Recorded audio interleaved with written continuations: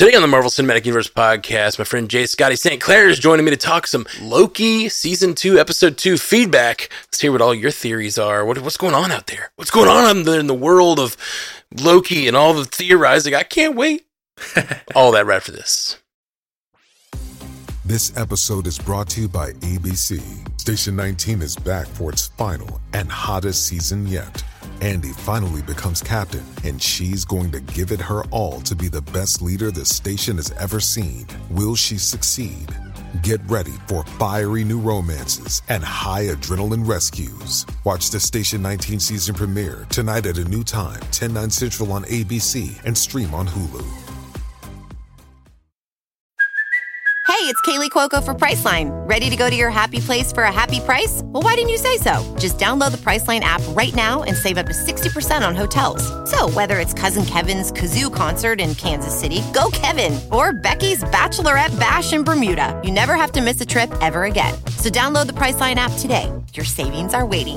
Go to your happy place for a happy price. Go to your happy price, Priceline. For the ones who work hard to ensure their crew can always go the extra mile, and the ones who get in early so everyone can go home on time, there's Grainger, offering professional-grade supplies backed by product experts so you can quickly and easily find what you need. Plus, you can count on access to a committed team ready to go the extra mile for you. Call, click Grainger.com, or just stop by. Grainger, for the ones who get it done.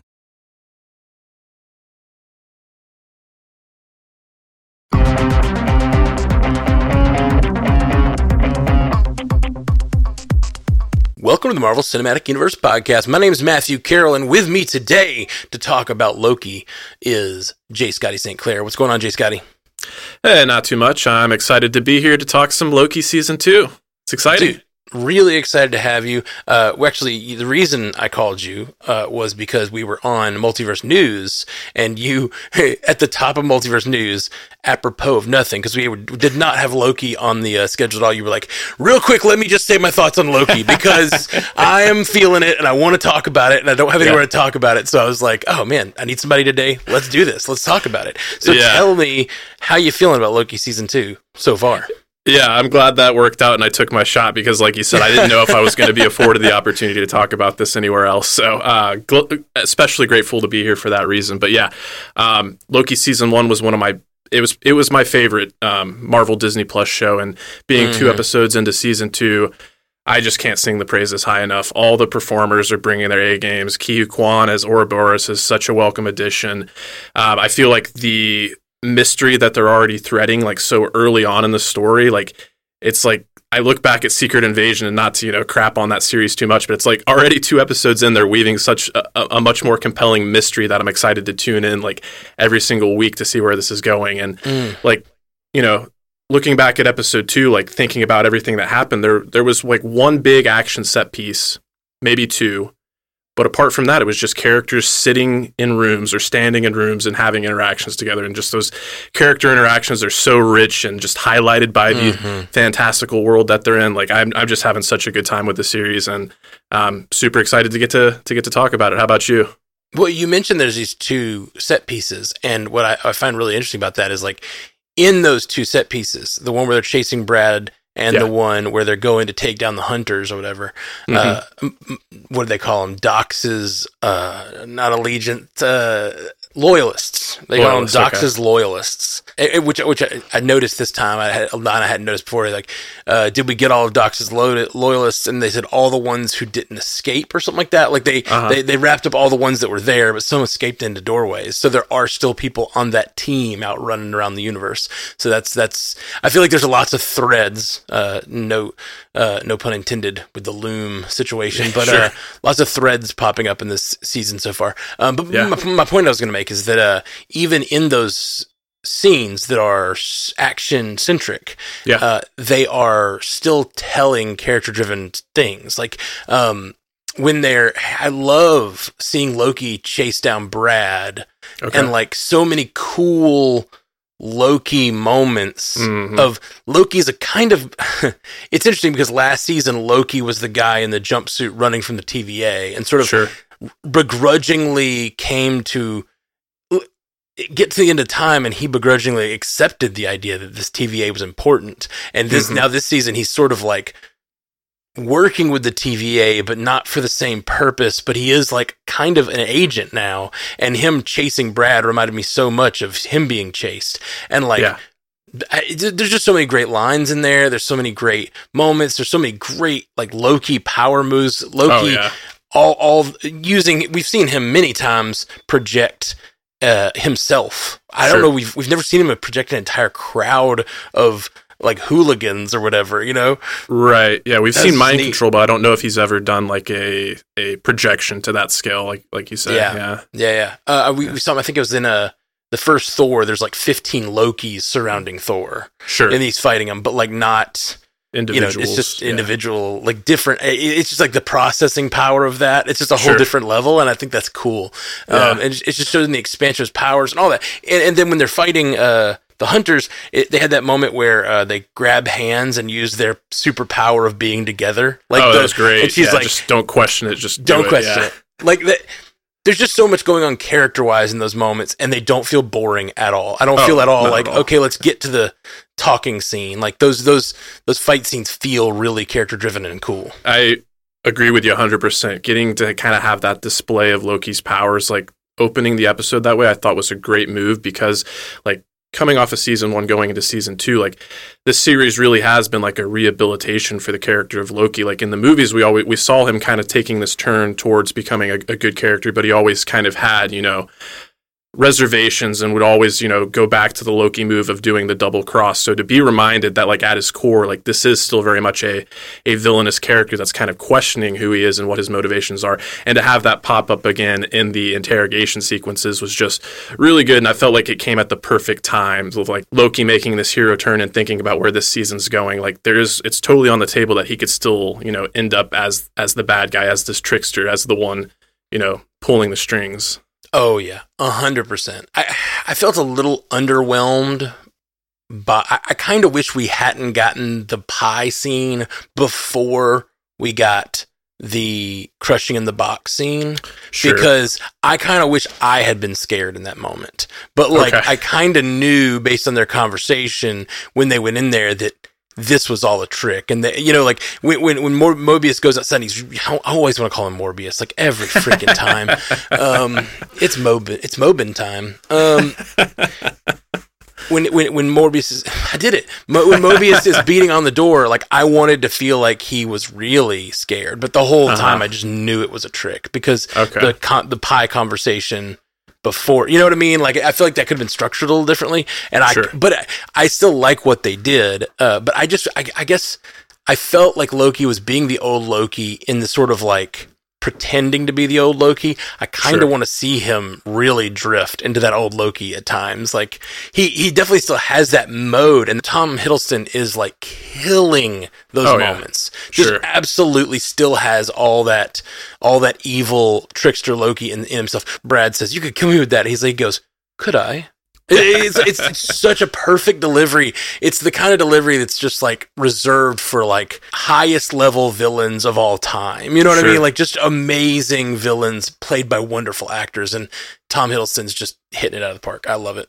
Yeah, no, he really is, and I have to give credit to the actor portraying Brad rather, and Hunter X5, because he's such a great foil to Loki in those moments. Like you really do believe that he is so capable of getting under not just Loki's skin, but Mobius, who's normally been a pretty calm, cool, and collected character. To see someone that's able to kind of like drive that wedge for him was I loved all of those interactions. They were so good. Mm-hmm. I like them so much. I like him and I like Ouroboros so much. There's part of me that wants to say, and I even wrote it in my notes, I kind of wish these characters had been introduced in season 1 so they have more weight now, like we'd understand them better.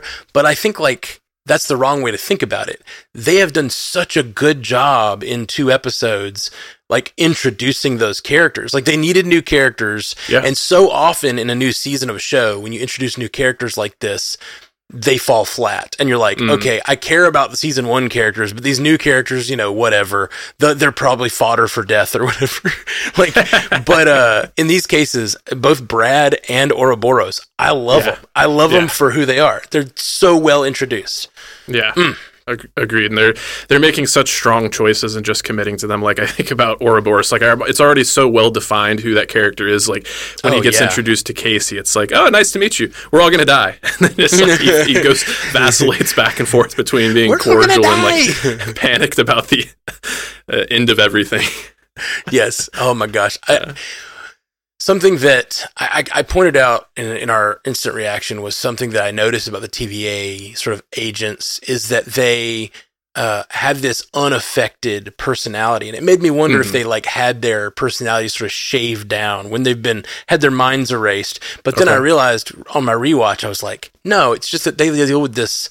They deal with this stuff every day, right? So it's like, that's what's so beautiful about the show. And I realized it's like one of the main components of the tone of this show is the mundanity that they face every day, because every day is another, like, every day they're pruning universes. You know what I mean? Sure. Like every day they're destroying billions of lives in the old TV, and now they're dealing with all this other big stuff, but it all feels mundane because it is every day for them. And I think that's such a really cool choice. You could absolutely see a TVA when in Multiverse of Madness, when Doctor Strange goes to the council in Universe 8112 or 812 or something like that, right?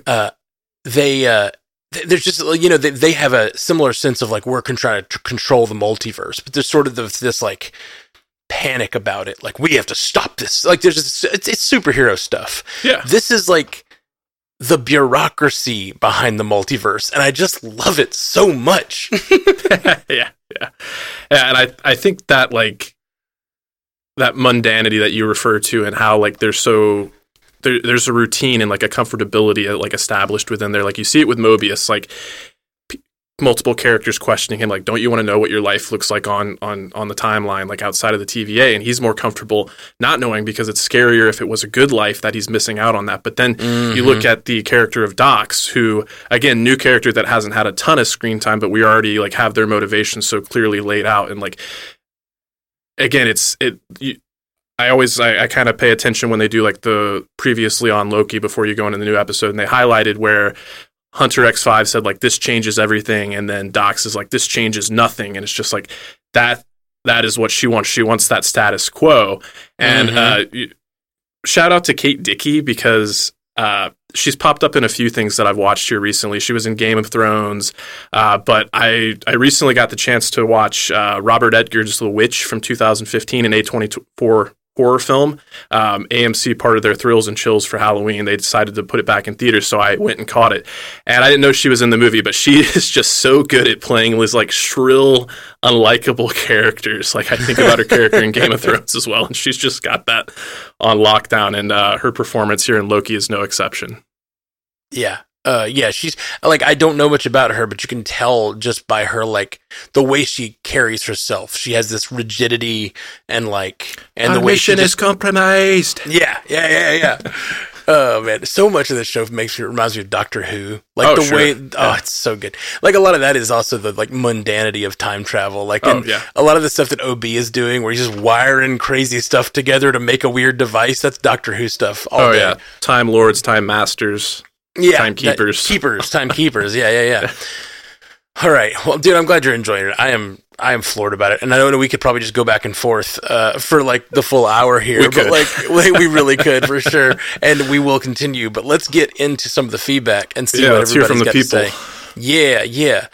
Stephen Wetherill, one of our patrons, by the way, you know how we do it. We always throw the patrons up front because mad respect to the patrons.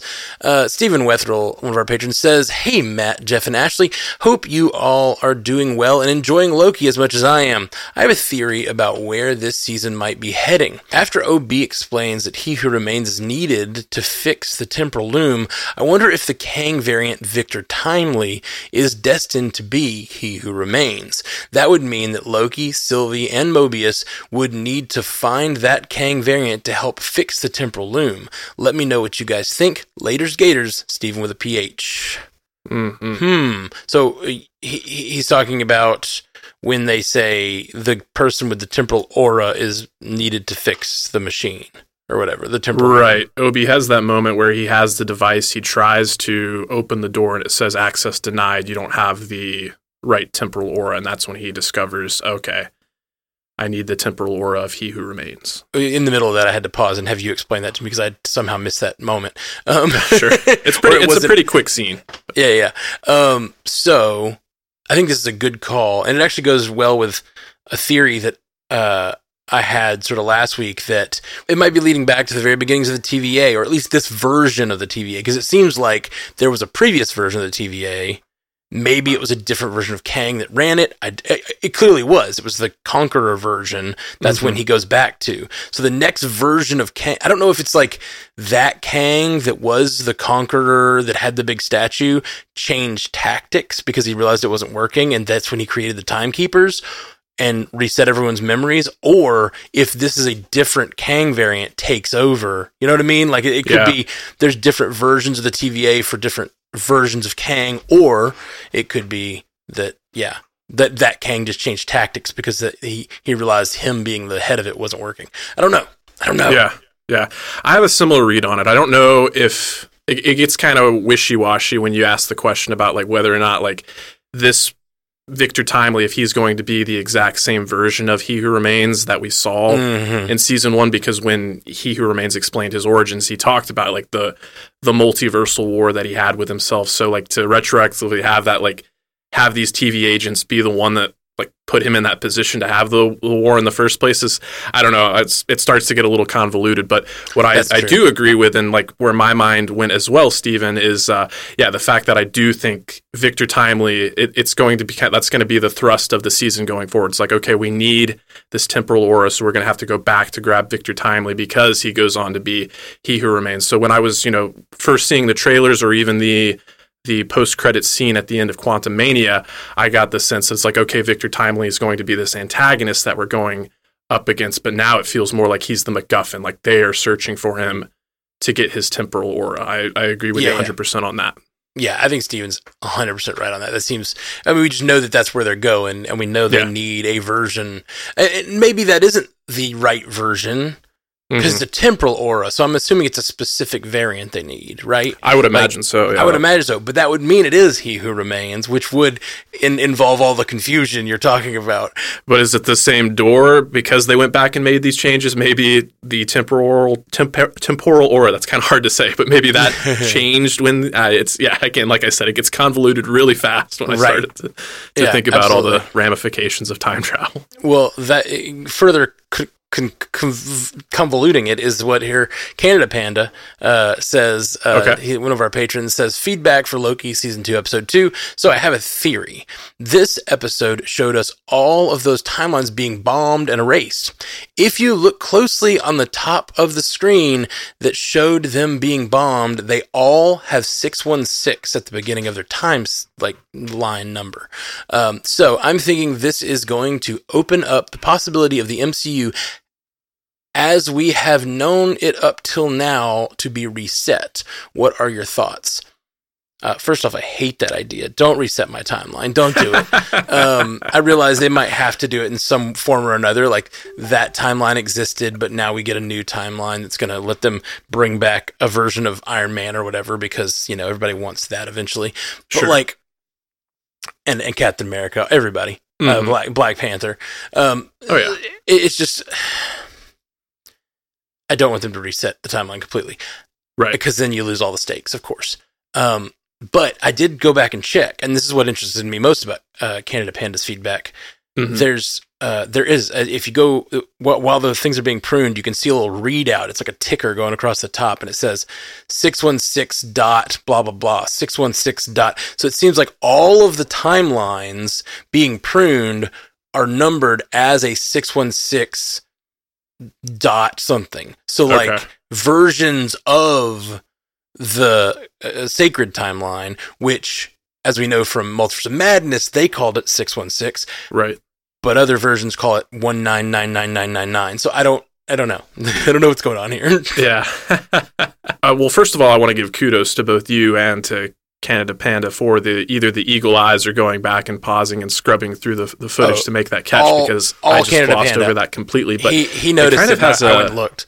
a new consequence in my mind. So it's like, okay, we know we have the multiverse saga going on right now. We've seen other multiverses and variants via multiverses, but now the fact that like all of these branching timelines all have like the indicator 616 beforehand, it makes me think that like the multiverse is just even more massive than we could have even contemplated, because within the grand calculus of the multiverse, every single one of these verses could have an infinite number of branching timelines on each of them. So just the scale and scope of everything just got that much bigger to me. But it does kind of beg the question. I think there's been some confusion about whether or not like which version or which universe is 616, because I know prior to Multiverse of Madness, the understanding was that Marvel Comics, its ongoing universe right now, like that is the 616.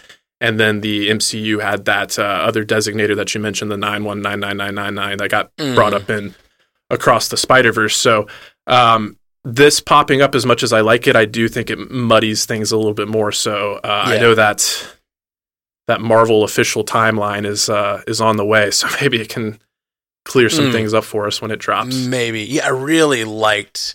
because I always thought that the timeline from Multiverse of Madness where they mentioned 616, that could just be their numbering system. But it's the TVA's numbering system that feels a little more definitive or feels a little more like real. Yeah.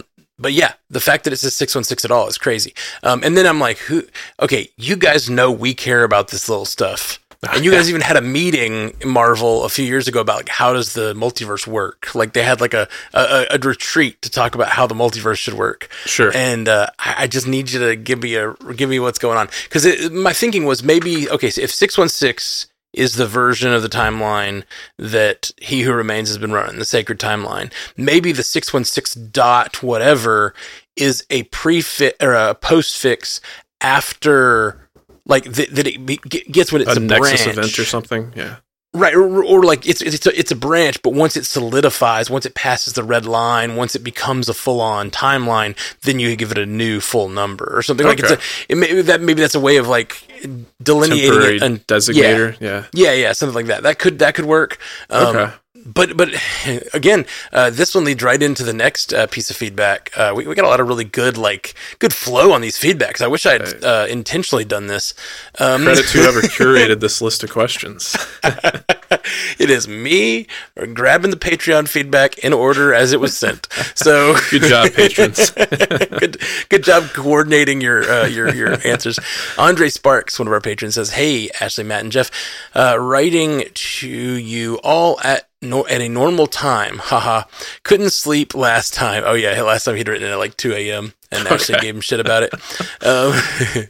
Last time, so that's why the last feedback was written so late. Anyways, so I was thinking at the end of the episode, when the TVA agents were pruning branches, I realized it looked like they didn't get them all. Maybe I saw 6 left. So, do you think those could be the 2 Spider-Man universes, the X-Men universes, and the 2 Fantastic Four universes setting up Secret Wars? Secondly, we now can confirm we only have one TVA that was controlled by He Who Remains, because if that was not the case, wouldn't the other Kangs have stopped their branches from being destroyed? It was a great scene, and you could feel the sadness coming from them all, but after a few days, I thought, didn't that seem a little too easy? Then you all mentioned, what if someone else was still pulling the strings? What do you all think? Do you agree it was too easy? Love you guys. Keep up the good work, Andre. Thank you, Andre. Yeah. Just speaking of all the timelines and how does it work, yeah, this is a really interesting piece of feedback for me, because if this were the case, that this like event of the bombing of the timelines, not pruning, but they were pruning, but like they were bombing all these timelines like in a almost like terroristic way, you know. Yeah. If this event is, it is a huge deal. Billions and billions and billions and trillions of people just died from this.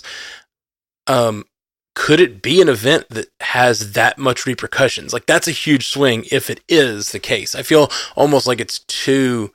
But then again, Sylvie stabbing He Who Remains is what allows the multiverse to exist. So, yeah, I don't know. I think that's really fascinating. And it also still begs the question of how does the multiverse work, and where are these other multiverses, and are there multiple sacred timelines being run by different versions of Kangs? That's another thing we've talked about, is the version that we're seeing branches off of.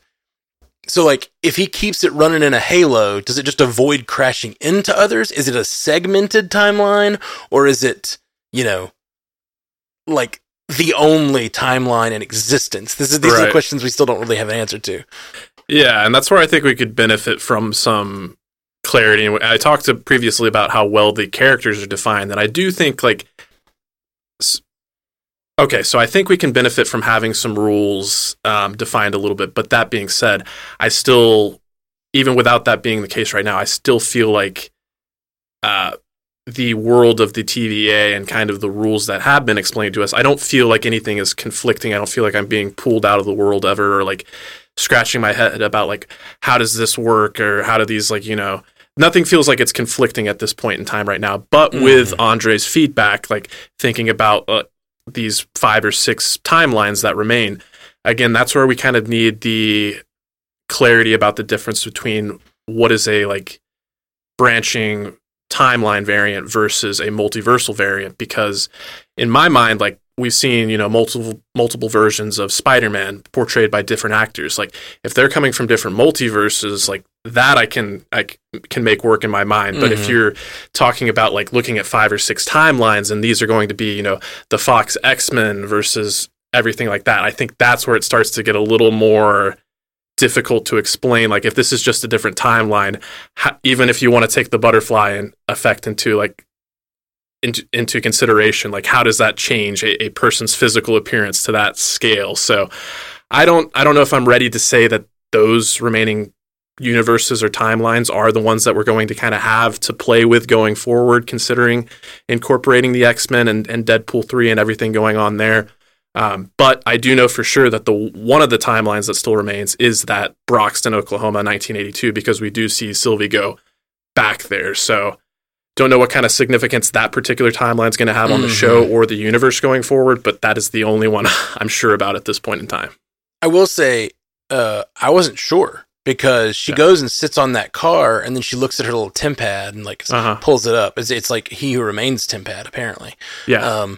So she pulls that up and looks at the timelines. When we saw the timelines being bombed, the timelines were getting shorter, but they weren't gone yet. Part of me wondered if that was her. And if this is the case, I feel like they would have made it more clear. But if that was her visiting that timeline after the bombing, and it's like slowly disappearing. You know what I mean? Like, she knows. He asks, "Are you coming to work tomorrow?" And she says yes, but she's looking at the time. She's watching those little strands slowly dissipate, and she knows she only has a few minutes left sitting on her truck in her preferred timeline. As heartbreaking as that would be, I really hope that's the case, because that is so poignant. I kind of love that. I do too. I love it. But if it's the case, I wish they'd made it more clear. Agreed. Because I do think that is a possibility. Sure. But if that was the case, that would have hit me like when she tells that guy, "Yeah, I'll be back in tomorrow," and she knows that her timeline's it's coming for her, Right. That would have been like, ooh, yeah. Oh gosh, that would have really felt. But it didn't hit that way. It makes me wonder if that's just not the case. The other thing he asked about here, was it too easy? That's my question to his question, is like, was what too easy? Was the bombing of the timelines too easy, or would incorporating all these like other versions of Marvel characters, is that too easy? That's what I was a little confused about. I meant to spin off of what you said about the timeline and how does something affect. The interesting thing about the timelines is that they diverge in drastically different places along the sacred timeline. So like, when you see them diverge, it's not like when this happens, they all diverge from the current sacred timeline. They're diverging at all points. So some could have diverged like primordial ooze or whatever, some could be diverging all over the place. So when you see them diverging, you see them coming out of different points in the timeline. So some could be happening way in the past. That's how you get to things like different actors playing the same character. But then you also get to Spider-Verse shit where it's like this character has to exist for some reason in this. It's not random. There's some sort of purpose behind it, or some sort of design, which could be Kang related, I guess. And to your point, and to kind of pulls some wind out from my own argument there. Even in last season, thinking about it, the variants of Loki we saw were portrayed by different actors, and even Sylvie herself, is Loki. It's sometimes it's weird that they're like so different in their own characters so much that I forget that sometimes, even though it's such a part of who they are and their relationship. Loving yourself. Loving yourself. You gotta love yourself. He was asked, this is what he said. Andre also asked, secondly, we now can confirm we only have one TVA that was controlled by He Who Remains, because if that was not the case, wouldn't the other Kangs have stopped their branches from being destroyed? I don't know that confirms that, because they've been destroying branches the entire time. So whatever mechanism, basically these rogue TVA agents just continued the purpose, their believed in purpose of the TVA. Like nothing's changed. Like basically Sylvie went to the end of time to change things, and then these TVA agents were like, no, we're not going to let you. They're trying. I still think they're going to deal with branching though. So yeah, I don't know. Or will we? Did all the branches, because they're happening across all time at the same time, and now they're being allowed to happen, was that big event that the loom, breaking the loom and everything, is that when we get all the timelines in creation being created at the same time, or will they continue to diverge over time? But what is time? I don't know, man. It's brain hurty. I think it's too early to say that we have anything solidified in terms of the TVA being the only version of the TVA or what, because prior to this season, we were led to believe the TVA doesn't operate on the regular timeline, it exists outside of that. But we've already seen time slipping. We know that the TVA does have a past and present and future, and just case in point, the fact that the TVA agents have had their memories wiped multiple times, that wouldn't be possible if there was no time, right? Exactly. There has to be some sort of time in the TVA. All right. Well, we've got lots more feedback to get to. We're going to take a quick break. We'll be right back with more right after this. And we're back in the MCU cast. What is going on, Jay Scotty? You feeling it? You feeling the I'm feeling TVA it. This has vibes? already been a fun and stimulating conversation. For sure, man. Always wonderful to have you on here. Thank you. By the way, we're in the middle of the show. We don't want to wait till the end, but tell the people where they can find you.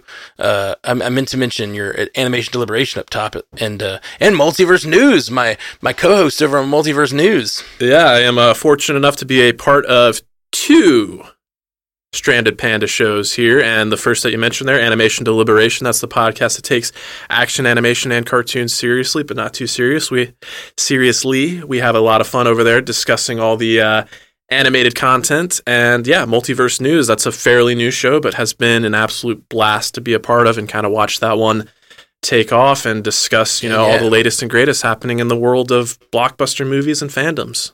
Yeah, man, it's been a ton of fun over there doing that show. So it's just excited to have you over here on the MCU cast today. Yeah. Let's see what Rachel Titsworth has to say. Another one of our patrons says, "Hey y'all, I'm loving Loki season 2 and wanted to pass on what I learned about the song that plays during episode 2's closing credits. Janis Joplin's Cosmic Blues. I went searching about the song because I recognized her vocal style immediately and wanted to know more about the specific song. Well, check out the opening lyrics. Time keeps moving on. Friends, they turn away. I keep moving on, but I never found out why. I keep pushing too hard, and babe, I keep trying to make it right. Through another lonely day. Ooh, whoa." And Rachel continues, "This totally works for showing Sylvie's state of mind at the end of the episode. Love that the creative team on Loki pays attention to the details like this. Love y'all 3000 for all time always, Rachel." She puts a heart. Oh man, she has a heart and a clock and what looks like a Loki symbol, but it's not. It's some sort of emoji, but very good Loki. Okay, we'll take it. Very good Loki season 2 vibes on those emojis. Nice. I really love that. And she says it's a perfect encapsulation of Sylvie at the end of the episode. But actually, I'm hearing a lot of Loki in there too. Same here. That was my thought as well. Yeah. The thing, friends they turn away, Sylvie's turned away. I keep moving on, but I never found out why. And that's Mobius, man. Like, Mobius, like, he keeps doing the TVA thing, but the whole thing, this Brad kept yelling, like, why are you doing this? What are you doing this for? It's sad. You're nothing, Gosh, there's a lot of cool stuff in this, I keep pushing too hard, and babe, I keep trying to make it right. That's Loki for me. Oh yeah. They talk about this episode, all the terrible things he's done, and what he's doing is just trying to make amends for all the terrible things he's done. Yeah. I love this feedback because it just gives a lot of like credence to how unified the vision is here. Like, they're thinking about every aspect of the show and just making it really work and be, very, very satisfying. And I did not pick up on the song, so thank you, Rachel, for doing that research. Mm-hmm. Like, Janis Joplin is a great artist, and these lyrics just resonate really well. But like you, Matt, as she was explaining it in her feedback, I immediately kind of went to Loki, and the line that stuck out to me is when he was interrogating Brad, and Brad used that as like fuel to kind of pick at him. He's like, "You're obsessed with Sylvie. Like, you need to let that go." So there does seem to be a feeling of kind of like futility on Loki's part in terms of him like really pining for Sylvie. And again, like they showed in the recap here, he said to her, like, "I just want you to be okay," and she says to him, "But I'm not you," and pushes him through the door. And like, I think that's just going to continue to be the nature of their relationship. Yeah, man, absolutely. I agree with you. I really love this feedback. Again, just like it was just brought up about the 616s and noticing that, like, I love how much you guys out there listening and writing in and feedbacking are giving so much more context to the show, and like things we would not have noticed ourselves. So thank you. That's awesome. It's freaking awesome. Up next, we got Jason Bailey. Says, "Hello again. I'd like to hear your thoughts on the Loki series, how the Loki series could end. In the first episode of season 1, Loki sees many things from his timeline's future, such as his mom's death and even his death at the hands of Thanos. If the series ends with Loki returning to his timeline, would he change these events? Would he return to the same time that he was plucked out, or would he return to a different place in time? Maybe he never returns. Could this series be the end of Loki?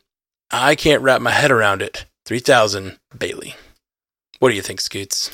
Yeah, this is a really good question. And I similarly found myself at the end of this episode kind of speculating about where we might end up at the end of the season. And again, with the kind of reminder there that Loki is a villain at his core and has been used to a life of losing, and, gets the opportunity to use some of his magic and trickery and mischief and have it go so successfully. I did find myself like thinking like, this season could totally end with Loki being back at the helm as the like mastermind and manipulator. And it's tough to say at this point, but I keep thinking about like the future of the Marvel Cinematic Universe and knowing that we're in the multiverse saga, and knowing that at this time, as far as we know, our next Avenger films are going to be the Kang Dynasty and Secret Wars.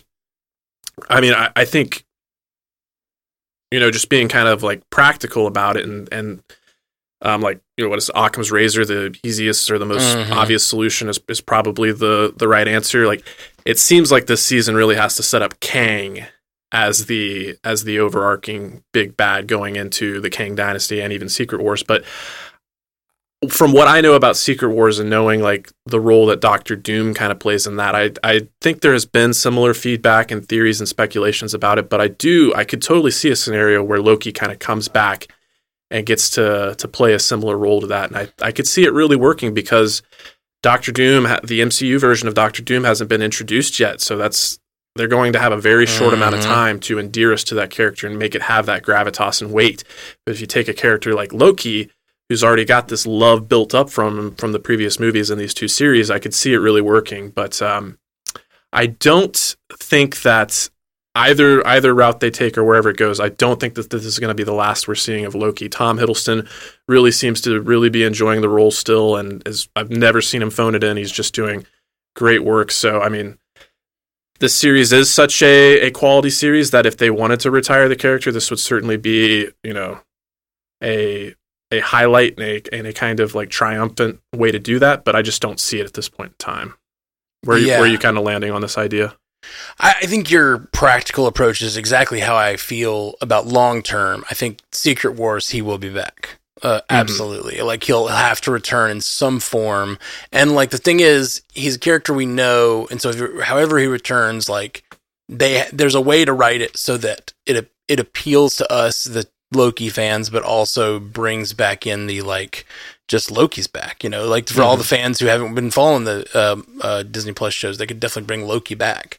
Yeah.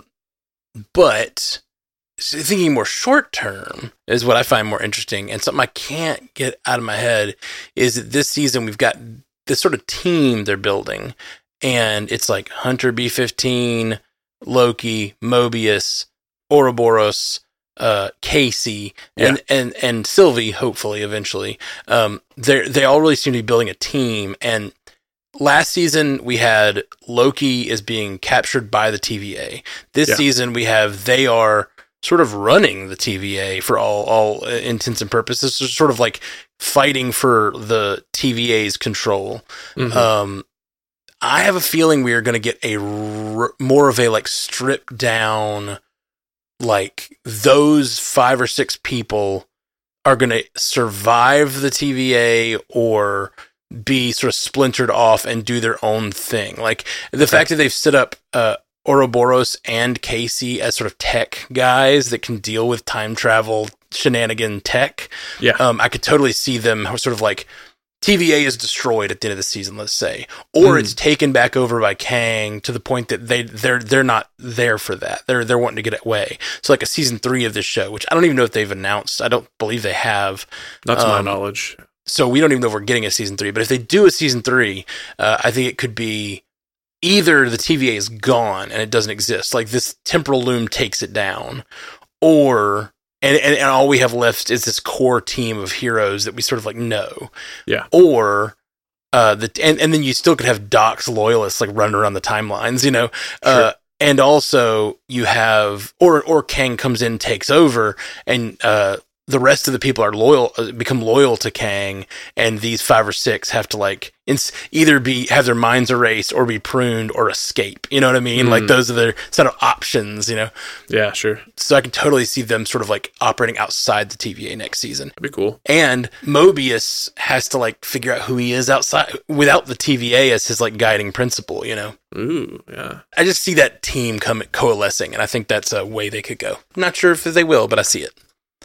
Yeah, actually just kind of hearing your dissection of that, like it did make me think of some of the things that we know that are going on, like behind the scenes, and then the business aspect of Marvel Studios and Disney. And I know one of the changes that one of the like new approaches they're taking to Marvel on TV is that they do want to kind of invest in like shows with multiple seasons rather than doing these one-off things. So with the success Loki's already had with the first 2 seasons, I think it would make a lot of sense that we would at least see a season 3, and depending on how that's received, I mean, so on and so forth. But I like your idea of having like Kang reestablish the TVA, but then have this team that's kind of come together have to operate outside of that and be kind of this ragtag rebel crew. I think that could be a pretty cool way to change up the format for a season 3.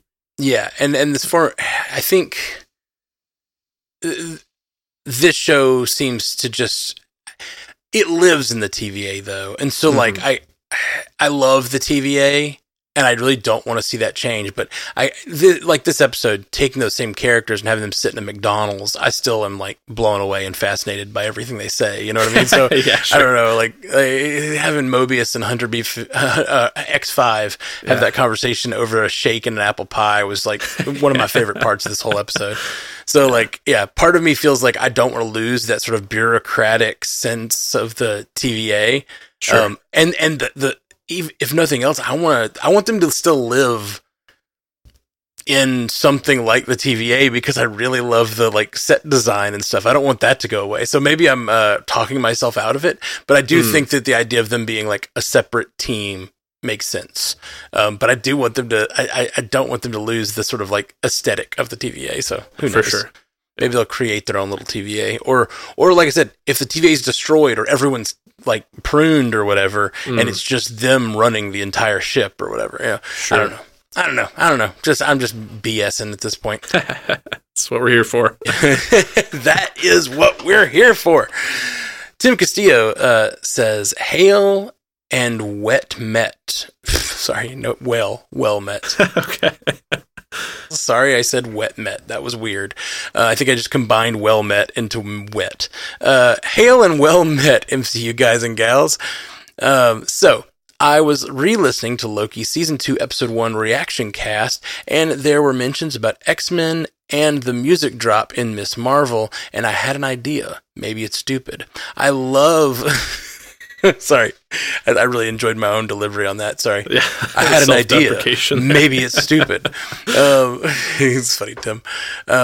I love hearing the theme. The 90s X-Men cartoon was my X-Men. I was bummed it wasn't in the X-Men movie. That being said, keeping it scarce would be a good thing. If I were the Feige, I would have my dudes sample different bars of the theme mixed into different orchestrations of single character movies and introduce the mutants like they've been doing. I mean, I guess they with Ms. Marvel at least, but not using the same part over and over again. That'll just be tiresome.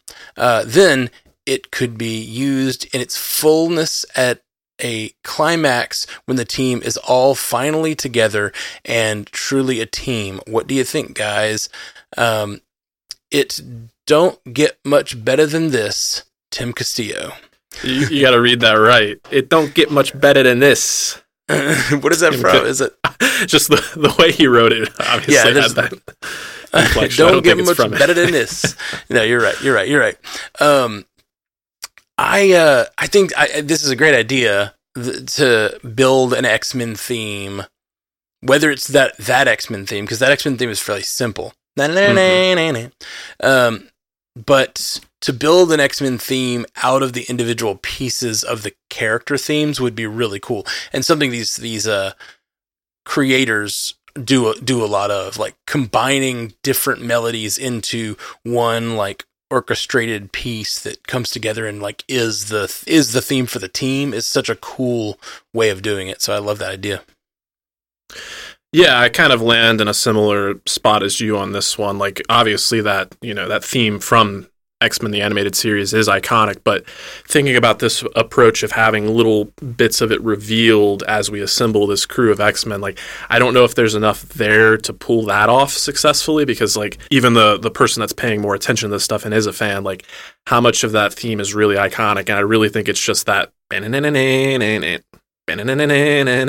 think anybody would recognize much outside of that. So you're going to use that, pretty quickly with like 2, 3, 4 characters at the most. But all that to say, I do like the idea, and I like what you kind of bring up. Like there's a way to develop a new theme that pays homage to that, but could be built out a little bit more so you can more successfully do this idea, because I do think it's a cool idea.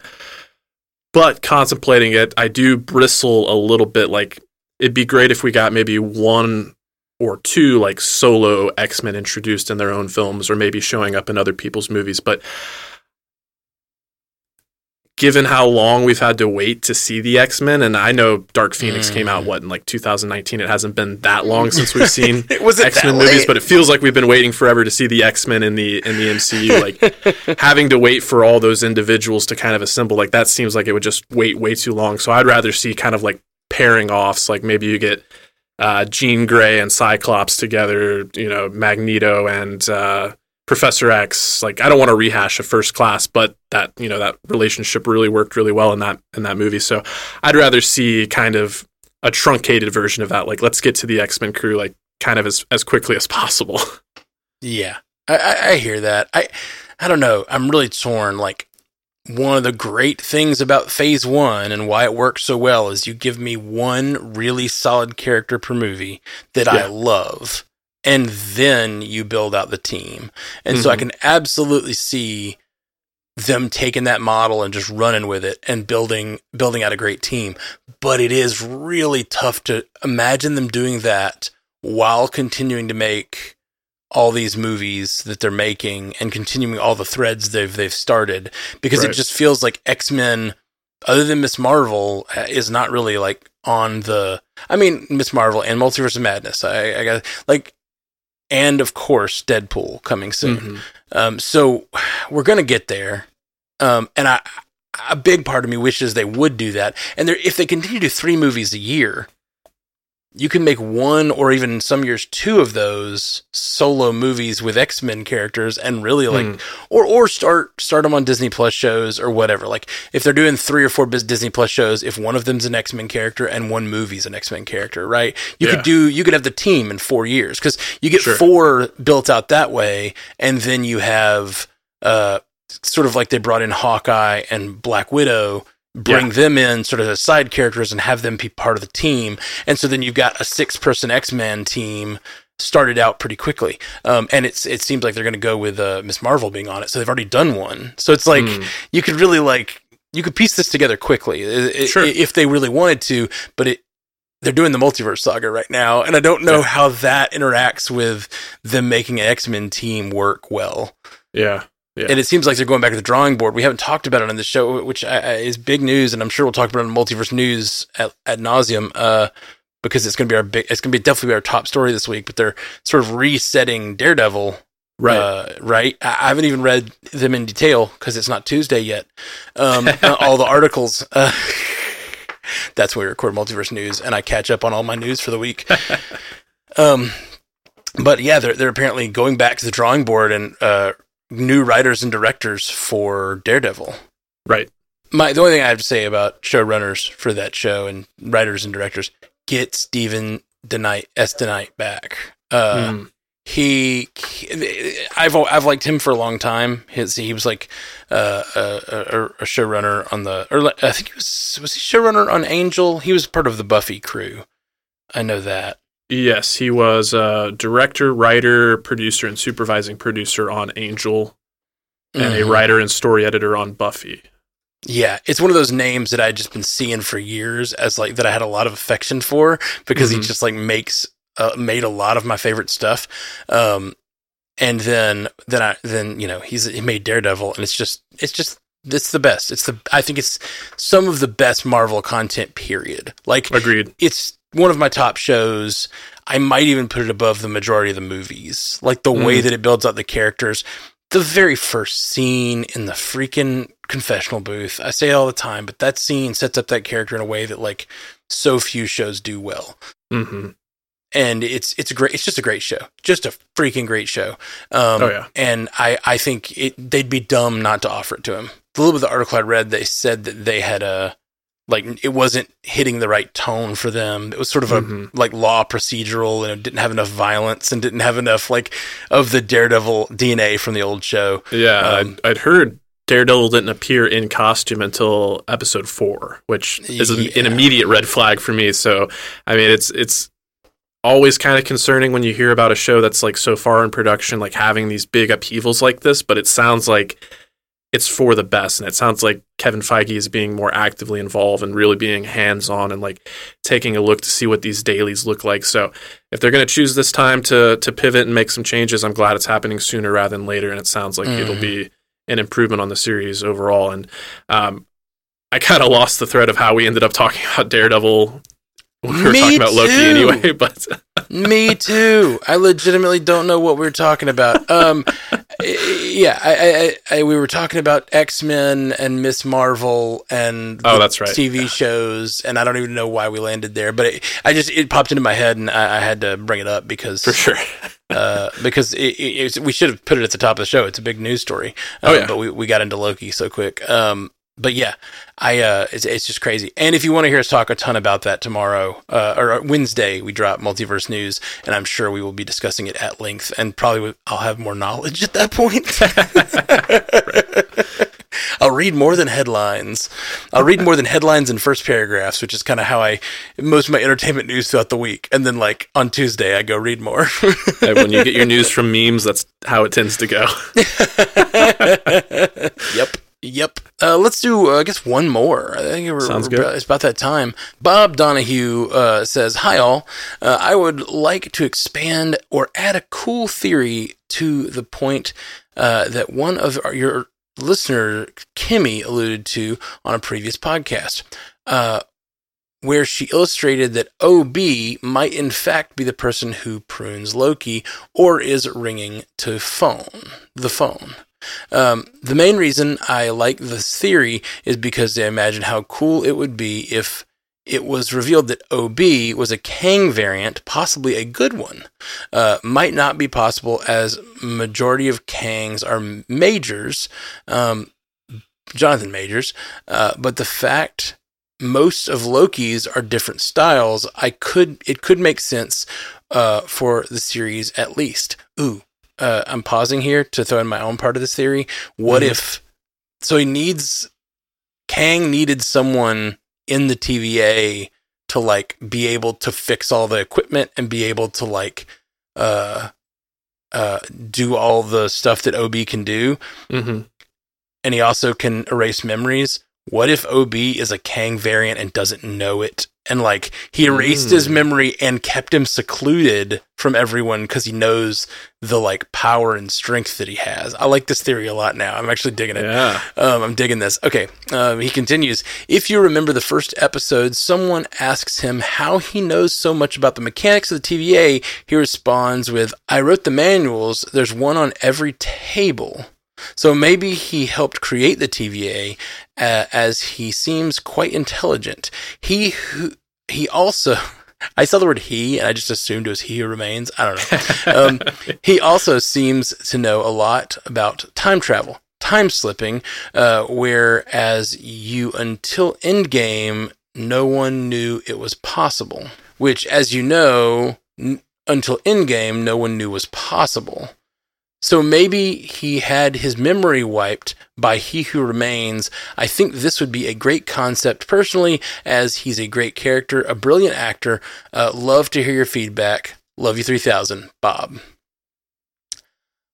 I love this for a lot of reasons. I think it's real cool. It would be surprising because he's such a kind and fun and good-hearted seeming character, and for him to be a Kang variant would be really fascinating. And as I said, it actually could make a lot of sense if he just had his mind erased and he just knows this is his job. Just like he does when they all, oh man, think of the scene when they all decide to finally find out who they are on the timeline, you know, like, and then he finds out that he is a Kang variant. Ooh, man, that could be intense. I think we're having the Ke Huy Quan Renaissance right now because the man just won an Oscar after Everything Everywhere All at Once last year, and now he's got this. So hearing this theory, I absolutely love it, and I love what you expanded on with it there, but it actually got me thinking as well, like, you know, again, looking at the behind the scenes and the production and everything like that, like we know Jonathan Majors has had some legal troubles and whatnot, and we've often wondered, like, what does the future of Kang look like? So what if Ke Huy Quan is going to be our Kang going forward, and they're just totally subversing expectations by giving us this docile, lovable version, and when he turns heel at the end, it's just going to hurt that much, and going forward, we have this great performer in the role. But I did find myself, as much as I love the theory, I found myself thinking about, like, keeping OB separate from Kang and thinking about the nature of their relationship more, and whether or not he's been, you know, mind wiped or not, or memory wiped, like, what is his relationship to Kang. And two characters I would really love to see in a room together are OB and Ravonna Renslayer, because they both seem to be these characters that Kang placed an enormous amount of trust into with OB, whether it's, you know, the day-to-day mechanical operations of the TVA, or with Ravonna, we got that audio message in the last episode where he said, like, I'm glad to have you on my side and on my team. So I would really like to see OB and Ravonna Renslayer in a room together, and like what they know about each other and what their past interactions and with Kang have looked like. That's a great question. Man, there's so many rich characters that I want to know more about and the history of. You got me thinking though when you said we know he's had legal troubles. We have talked a lot about what if they need to replace Jonathan Majors because of these problems, these legal troubles? We've gone through a lot of versions of who that could be, what they might do. At one point, there was a big rumor that it would be an actress taking over. But what if Ke Huy Quan became okay, Everything Everywhere at Once is my favorite movie. I love it. If you haven't seen it, Ke Huy Quan is amazing in it. Great freaking movie. But one of the things about that movie is in his various multiverses, he is very different. Oh, yeah. Like, I've never seen him pull off the menace that Jonathan Majors can pull off as He Who Remains. But talk about a Ke Huy Quanaissance, which I love. Thank you for Ke Huy coining that. Sure. It would be so amazing if in the final episode we get that heel turn and we really get a full on Ke Huy Quan villain. Cause he did play he played a very serious business version of himself. He played a very adventurous version of himself. He played a very comedic version of himself in the different things in Everything Everywhere All at Once. So seeing that version, I don't know that he has that gear, but I'm willing to go with them if they think he does and see what he has, be really, really cool if he could pull that off. I would love to see it. Me too. Goosebumps just contemplating it. That would be such a satisfying heel turn. Yeah. Yeah. And such a Short Round and Data is such a 80s schlocky, silly version of Ke Huy Quan as a child, doing his no time for love, Dr. Jones. It's just so I love him. I love him so much from all of that. I love his voice. It's so signature and him. You hear his voice, you know it immediately. Yeah. Even now. And they utilize him so well in Everything Overall at Once, but they didn't go there. And it's I actually would be amazed if Marvel took it even further than the Daniels did, took him to a totally, it would be really satisfying from he just won an Oscar, let him really do his thing and let him go all out. Yeah. And I've just never I want to see it. I'm repeating myself. But it's worth repeating. It's a great contemplation here. Yeah. You're talking about, I'm getting goosebumps about it too. I really, really love the idea of him going all out like that. All right. Well, that's about the end of the podcast. Please check out Animation Deliberation and Multiverse News, where you can hear me and Jay Scotty talk about Daredevil a bunch tomorrow, I'm sure. So we'll be recording that live. If you're getting this, it comes out on Tuesdays. We record live on Twitch at 7:30 p.m. Central. Then we post it on Wednesday morning. So I've just had a blast creating that show with you, and it's been really, really fun. And when these big news stories come up, it's all, especially MCU related, because that's kind of what spurred on this whole network. So whenever we get to really dig into an MCU thing, it's a lot of fun. So excited about that tomorrow. So if you're digging this, to go check out that and Animation Deliberation, also Jay Scotty's other show, if you like animation. Please do it. It's worth mentioning Invincible Season 2 is just around the corner. We got a trailer for it, so if you want to get hyped for Invincible Season 2, come check out Animation Deliberation, because we're going to be talking all about it over there. I feel like it's been forever since Season 1. It has been since 2021, so it's been a minute, as they say. Yeah, it's been a minute. I love it. All right, well, we'll be back, guys. Check us out on all the things, and come give us your feedback next week so we can have lots of other amazing things to talk about. Thank you guys for writing in, and we'll be back soon. Peace. Until next time, true believers.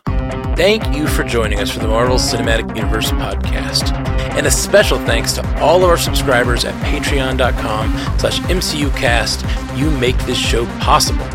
And a huge shout out to both, that's right, there's two of them now, Illuminati tier patrons, Walter Kreisky III and Lieutenant Bongo. Thank you guys. If you want to find all of our fine Stranded Panda podcasts, go to strandedpanda.com. And for a video version, check out youtube.com/strandedpanda. And if you want to take part in our live streams, go to twitch.tv/strandedpandatv.